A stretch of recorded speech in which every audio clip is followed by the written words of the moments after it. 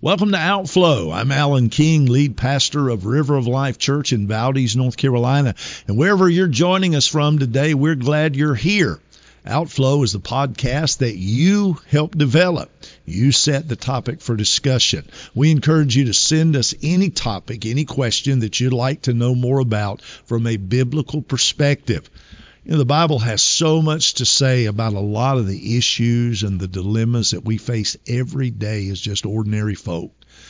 You might be amazed to find out that there are biblical answers to some of your toughest questions. Anything you want to discuss from a biblical perspective is open game.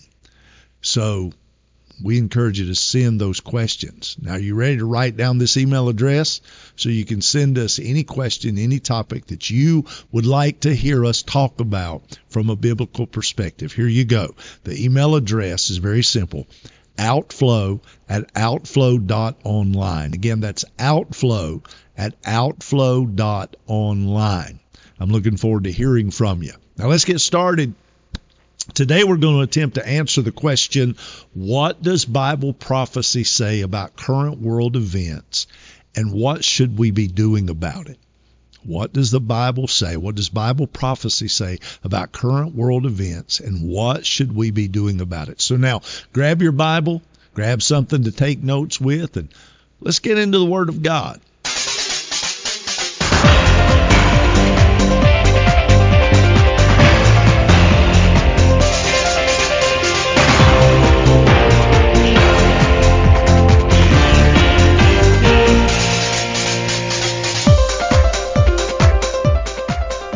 What does Bible prophecy say about current world events, and what should we be doing about it? There's so much going on in our world right now that could or could not have tremendous prophetic implications. We could talk about specifics like globalist or Ezekiel 38, Gog and Magog, Jacob's trouble. In troubling times, we look for signs, explanations, and certainty that brings order to disorder. The Bible, filled with the stories of God, His commands, and miraculous works throughout time and history, is the resource that we often consult. So we ask, did God predict this specific event? Is there something we can do to save ourselves from imminent doom from an angry God? Or maybe there's a secret code or revelation that somehow we missed. Apocalyptic texts like Daniel in the Old Testament rightfully grab hold of our curiosity and our imagination in disruptive days like these. However, as we read those texts, perhaps the answers we're looking for have been hiding in plain sight and are not so secretive after all. Some Bible teachers have focused their careers on interpreting headlines to demonstrate the soon return of Christ. That's been happening for centuries, but we have to be so careful when we do that. Have to be so careful. Many Bible teachers went nearly berserk. I remember when this happened, when the old European common market reached a membership of 10 nations. They said, this must be the 10-horned beast of Revelation. It's all coming together. Let's go ahead and put the church over its head in debt because we're going to get raptured and we won't have to pay it off anyway. Unfortunately, the European Union now consists of 25 member nations, with 4 more holding candidate status. So I think somebody jumped the gun again. I think it's easy to understand why such writing and preaching is popular. It's breaking news, and we're a culture that thrives on being up to the minute in a whirlwind of current events. There have been so many numerous examples of well-meaning Bible students who predicted this or that date for the return of Christ. William Miller, founder of the Seventh-day Adventist Church, predicted that the coming of the Lord would be in 1844. Edgar Wisnett predicted in 1988, 88 reasons for that date of why Jesus was coming in 1988. Obviously, these and similar shenanigans reduce the credibility of the Christian message. Christ himself not only refused to give the date of his return, but he also observed that at least at that time in Mark 13:32, he said, I don't even know when I'm coming back. Only the Father knows that. I think the question that I would pose and that I wonder about a lot is this: should Christians pay attention to current events? Keeping up with the news can often be a depressing and frustrating endeavor. As Christians, we know that the world is passing away and will one day be destroyed. There's plenty of scripture for that. But it also says, the word also says, our citizenship is in heaven. So is there any good reason for Christians to pay attention to current events? I think we probably should.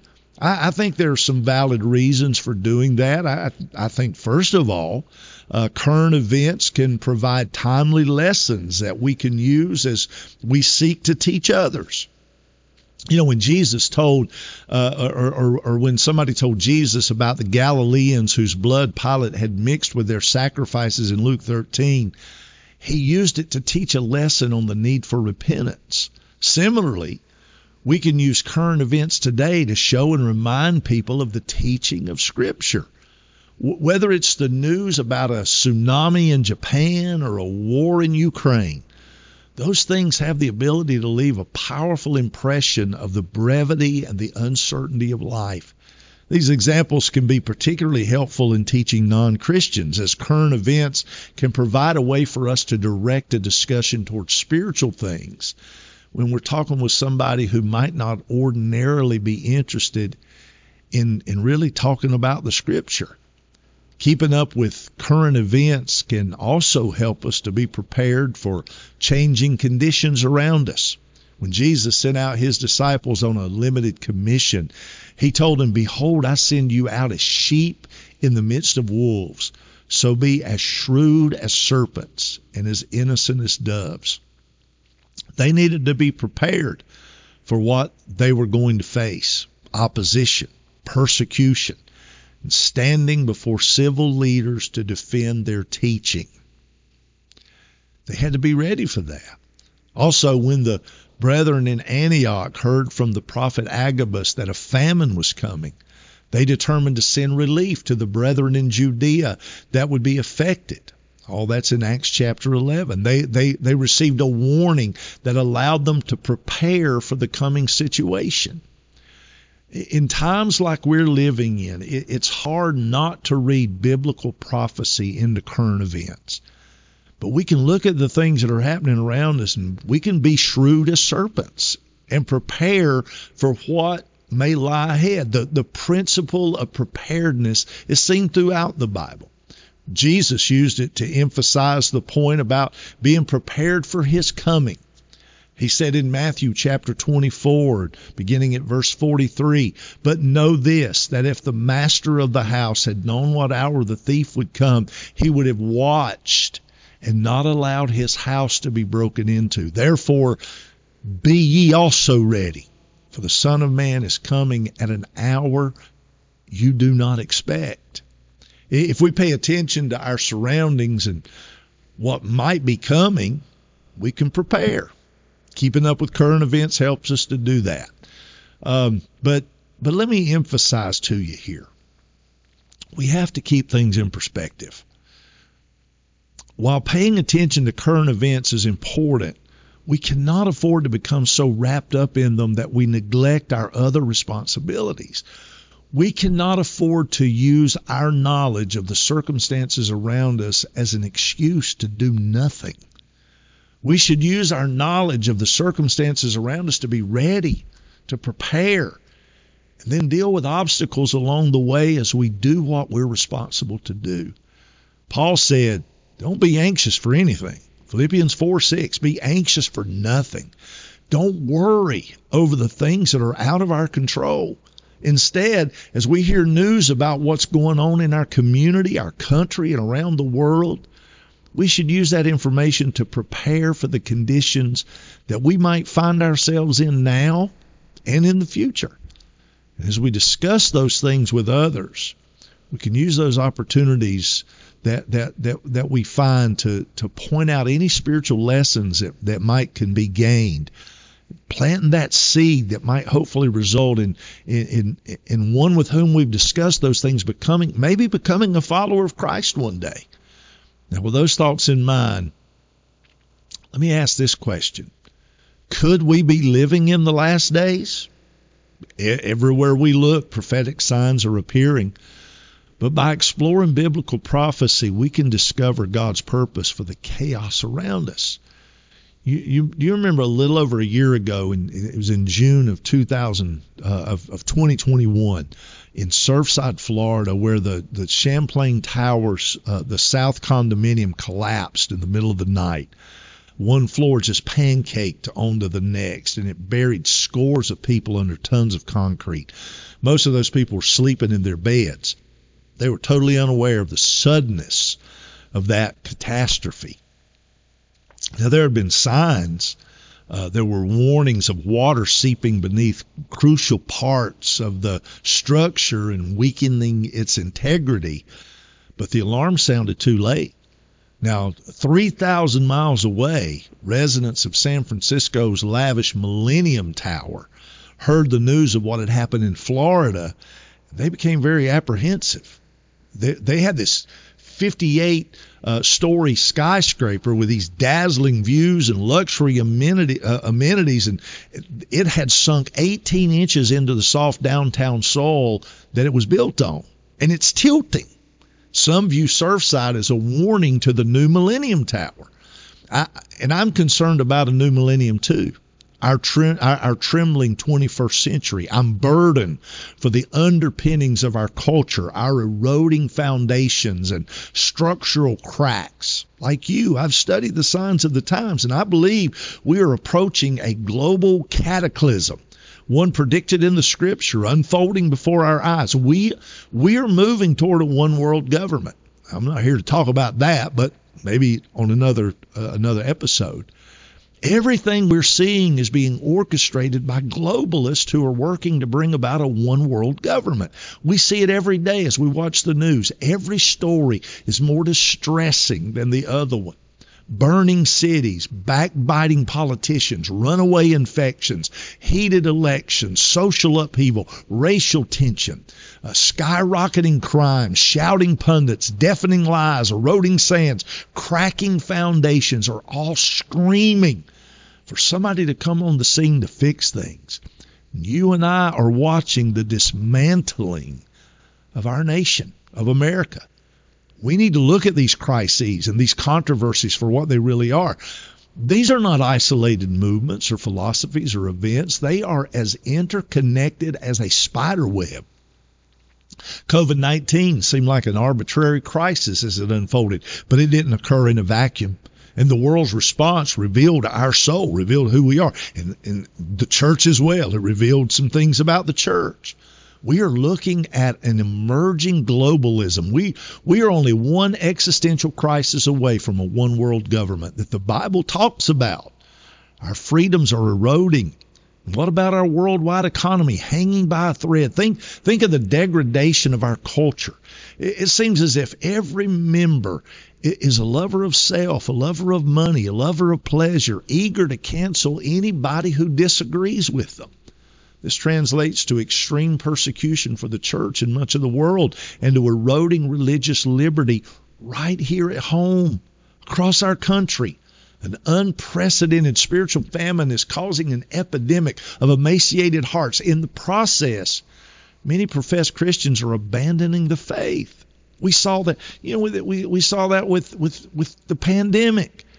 People got out of church because of the pandemic, and they never came back.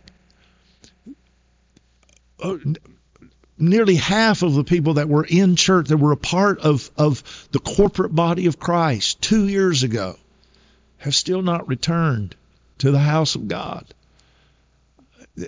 We've seen Christians just totally walking away, abandoning their faith. And this has created a vacuum for the rising tide of socialism to flood into our land. Simultaneously, events in the Middle East are turning Jerusalem into the powder keg of history again. China and Russia are showing their true colors and working toward world domination. Pandemics, wars, political upheaval all point to a world in chaos. The prognosis, admittedly, is grim. But you know what? What if we, as followers of Christ, refuse to be discouraged? Here's the key. It's time to live by biblical conviction. This is no time to retreat. It's time to live by conviction. When Moses sent the 12 spies into the promised land to explore the territory, 10 of those spies were overwhelmed with fear and despair.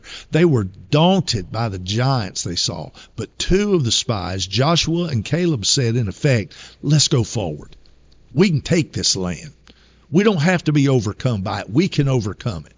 Years later, in recalling the event, Caleb told Joshua, I was 40 years old when Moses, the servant of the Lord, sent me to Kadesh Barnea to explore the land, and I brought him back a report according to my convictions. Well, I've explored the territory of our times, and I'm bringing back a report according to my convictions. This is not bravado. I'm speaking as honestly and as humbly as I can when I tell you we cannot be still. We cannot be silent. We cannot live by lies. We just need to live by our biblical convictions, folks. We can no longer ignore the warnings or sleep in beds of ignorance. I believe we're approaching the consummation of the prophetic word of God. Throughout my ministry, I've been in ministry for over 40 years. Admittedly, I've never been a prophecy teacher or somebody who spent a great deal of time really focused on end-time prophecy. I've had interest in the last days, but I was never one who would take a current event and say, oh, this is what is spoken of in Ezekiel chapter 4. Part of that's because I've watched too many folks be proven wrong after they made a bold prediction. But lately, I've been drawn to study a little bit about what the Bible says about the events we're seeing played out before our very eyes right now, and about the end of the world and the return of Christ. And do you want to know what I found that the Bible says about these things?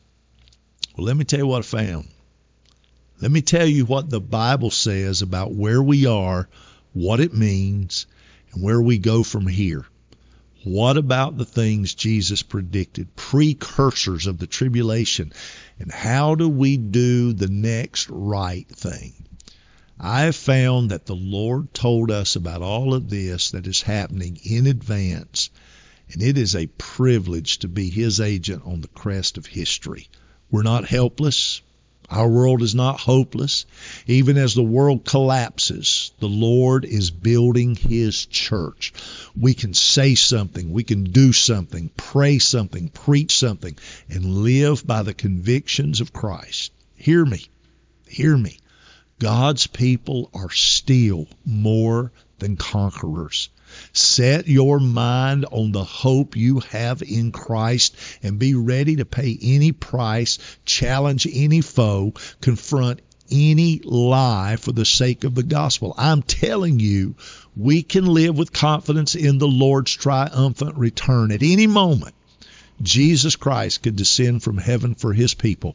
I don't know all the details and the timing of that, but I still believe it's going to happen. Now, I don't know when. I don't know. You don't know when. Nobody knows when. Only the Father knows when. But until then, we need to understand what this age requires, and we need to do what the Lord commands. And one of the strangest stories in the Bible, in Ezekiel chapter 8, the Lord, I love this story, the Lord grabbed the ancient prophet Ezekiel by the hair of the head and transported him in a vision from Babylon to Jerusalem and dropped him into a scene of unimaginable evil. Ezekiel saw the depravity and the decay of his own country, a country that he very deeply loved. His nation was disintegrating before his eyes, but God gave him a work to do. He commissioned Ezekiel to be a watchman on the wall. God may not grab your hair, but I pray that He'll grab your heart. I pray he'll show you afresh the triumph of the gospel and call you as his watchman to sound the alarm, to proclaim the truth. Remember what God told Ezekiel in Ezekiel 22:30? So I sought for a man among them who would make a wall and stand in the gap before me on behalf of the land, that I should not destroy it, but I found no one. I want him to find at least two, you and me. Come on and join with me in dedicating the rest of your earthly life to living by biblical convictions, exalting in the triumph of the gospel, and doing all you can to repair the structures of society and to stand in the gap before the Lord on behalf of the land. Don't be fearful. Don't let these times overwhelm you. The world will not end in rubble, but in his return. Our risen and exalted Lord Jesus Christ, our enthroned Savior, knows the way forward. He will show us where to go from here. Now, let me finish by emphasizing a few unchanging truths from the Scripture that'll put the ever-changing headlines into perspective. Number one, you better remember God is still in charge. He rules in the affairs of men, and his will be done. Second, he is coming. Christ is coming again. And God is not bound. Remember this. God is not bound by time. What appears as delay should not be taken as a sign of weakness. Next, we cannot try to second guess God on the timing of the return of Christ. And then we have to maintain a balance between watchful expectation and what the Scripture calls hope, and diligent labor in the meantime. We've got to stay busy. Among many other things, this diligent labor has got to include the evangelization and discipling of the lost, not just getting souls saved, but discipling them. The edification of God's people, the care of our families, our personal pursuit of Christ's likeness, and the glorification of God. Those things are our duty. They're our responsibility. So are you inclined to live your life around the ever-changing headlines? There's a more stable way, and this is it. You ready? Here's what we're supposed to be doing. Occupy until he comes. Occupy till he comes. Thank you again for joining us for Outflow. If you've enjoyed our time together, please let me know. Just before we go, in fact, would you do us a favor? Actually, I'm asking you would do us 3 favors, but would you please do this for us? It would be so much appreciated. First of all, please subscribe to our podcast, whatever platform you're watching it on. Please subscribe. Secondly, if you like what you hear, give us a good rating, a 5-star rating. That'd be amazing. That helps us. And then finally, please tell your family and friends about us. Thanks again for making Outflow a part of your day. We're excited about taking this journey together, and we couldn't do it without you. Remember, if you have a question or you have a particular topic you would like for us to talk about, please feel free to send that to us. You can do that by email. Just send it to outflow@outflow.online. Again, very simple. Outflow@outflow.online. I'm Pastor Alan King, coming to you from the studios of River of Life Church in Valdez, North Carolina. Thank you so much for tuning in today. Now, get out there and be blessed. And while you're at it, be a blessing.